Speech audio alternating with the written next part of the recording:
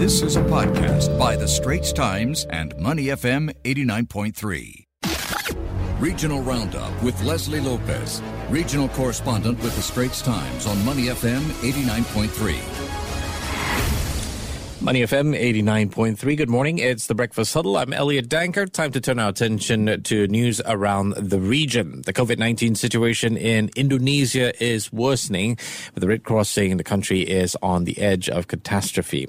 It's seen record daily infections of more than 20,000 in recent days, fueled by the emergence of highly transmissible virus variants and increased mobility after the Muslim fasting month. To try and stop the spread, Indonesia is imposing stricter restrictions from this Saturday, although they had previously been slated to start today.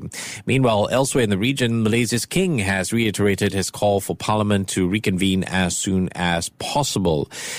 Does this or could this increase pressure on Prime Minister Muhyiddin Yassin's administration, meaning a date could be set for legislators to meet for the first time this year?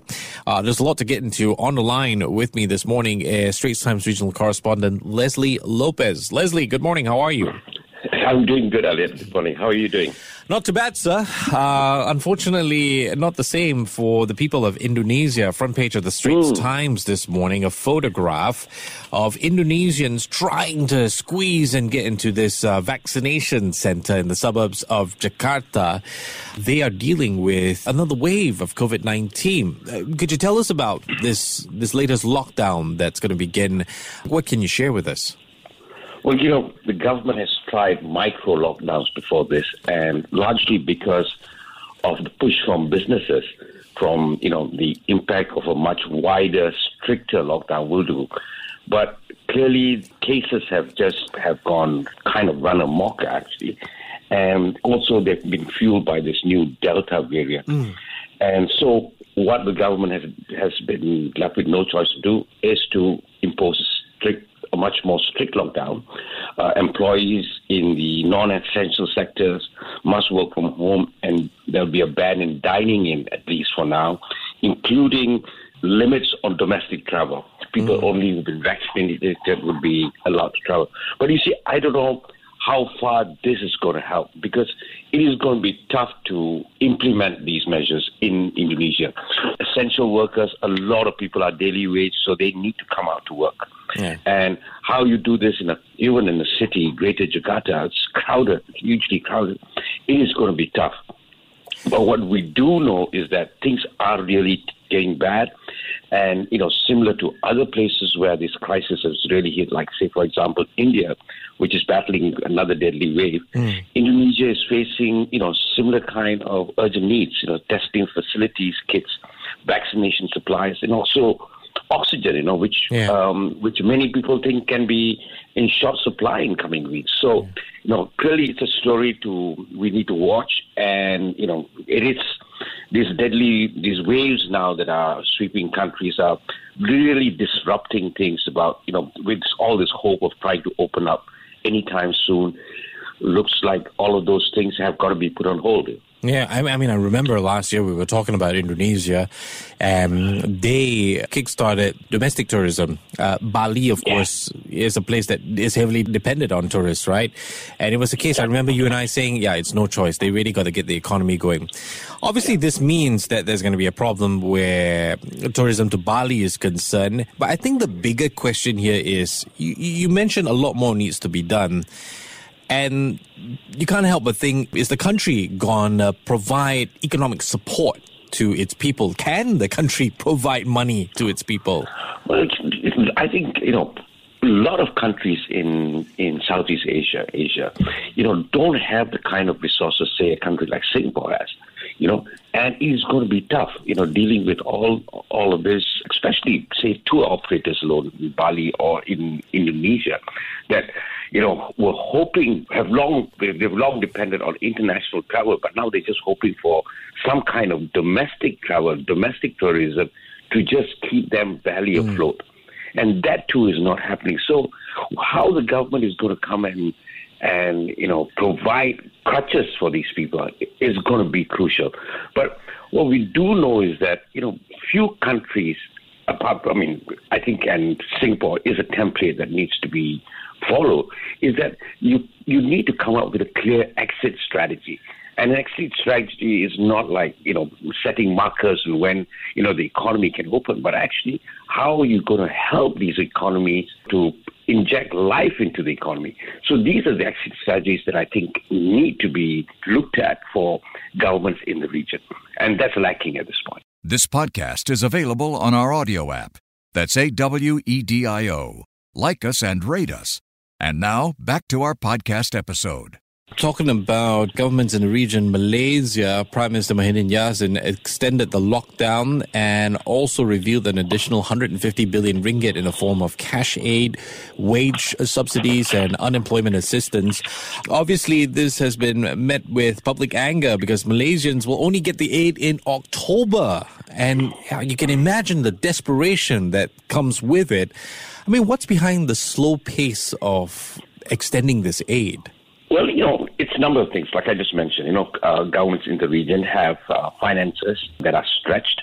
So this clearly leads to that. There are also logistic issues. When you have government departments working on a rotation basis to limit the number of people who go to work, a lot of these things create bottlenecks actually to any kind of assistance program. So, but I think having said that, it is a question of finances being stretched, one. Number two, I think a lot of these things are knee-jerk reactions coming up with these big figures of 150 billion and all this kind of stuff. Hopefully to placate public sentiment, which is turning pretty bad, especially in Malaysia now, towards the government. So I think these assistance programs need to be, clearly laid out, properly thought through before they announced. And I think this is what has been the problem. Each time it's a number that's thrown out and says, okay, we'll figure out the details as we go. But that clearly hasn't been enough, and which has led to this public anger. And then you're right, what happens between now and October, when cases are spiking and, we're dealing with new variants and lockdowns have continued from June 1st. We're almost a month in lockdown now. So you can understand the kind of pressures going through with small businesses. I mean, people like in the F&B. I'm just wondering, when the economy does reopen, what does it reopen to? Will businesses be in a position to open? So I think these are now these tough questions that are being asked today. And hence, that very restive, even anger with the public, towards the government. So really, that's where we are at this point. I mean, we've always been kind of preparing for this, especially at the first 100 days of PM Muhyiddin's leadership, how he was going to be judged. And now it looks like it's come to the point where he's really got to face some questions. He's got to give some answers. The King has reiterated his call for Parliament to reconvene as soon as possible. What kind of risk does PM Muhyiddin face, in terms of a face-off with Malaysia's royals by delaying the opening of Parliament? Well, this is clearly a serious issue, and it's. I think it does point to the fact that PM Muhyiddin is fighting for his political survival. As you know, he came into power in March last year, largely because of the King's intervention. He met with when the PH government collapsed. The King met with elected representatives and decided that Muhyiddin appeared to have the majority of the support of people in Parliament. So he was appointed. So this kind of tacit support from the palace, which also came through the form of the state of emergency declaration in January this year, has helped keep the Muhyiddin government in power.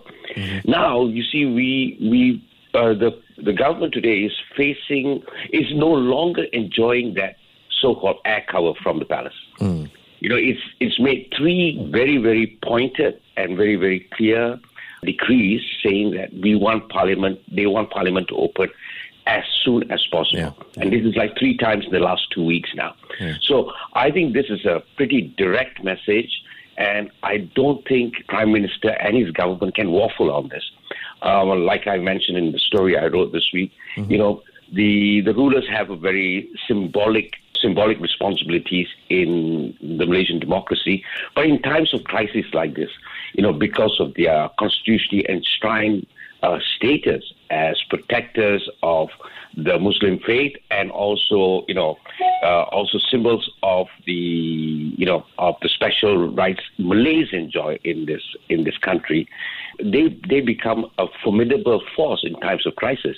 And so clearly we've got the royalty in the fray now, and in the fray, not in the Muhyiddin corner. So that's going to be the interesting thing to watch in the coming days. He's no longer the blue-eyed boy. If you want to read Leslie's story, you can head over to straitstimes.com. You can simply search up Leslie Lopez and you'll come across the story. PM Muhyiddin risks face-off with Malaysia's royals by delaying Parliament. It was a story written on the 28th of June. Go check it out at straitstimes.com.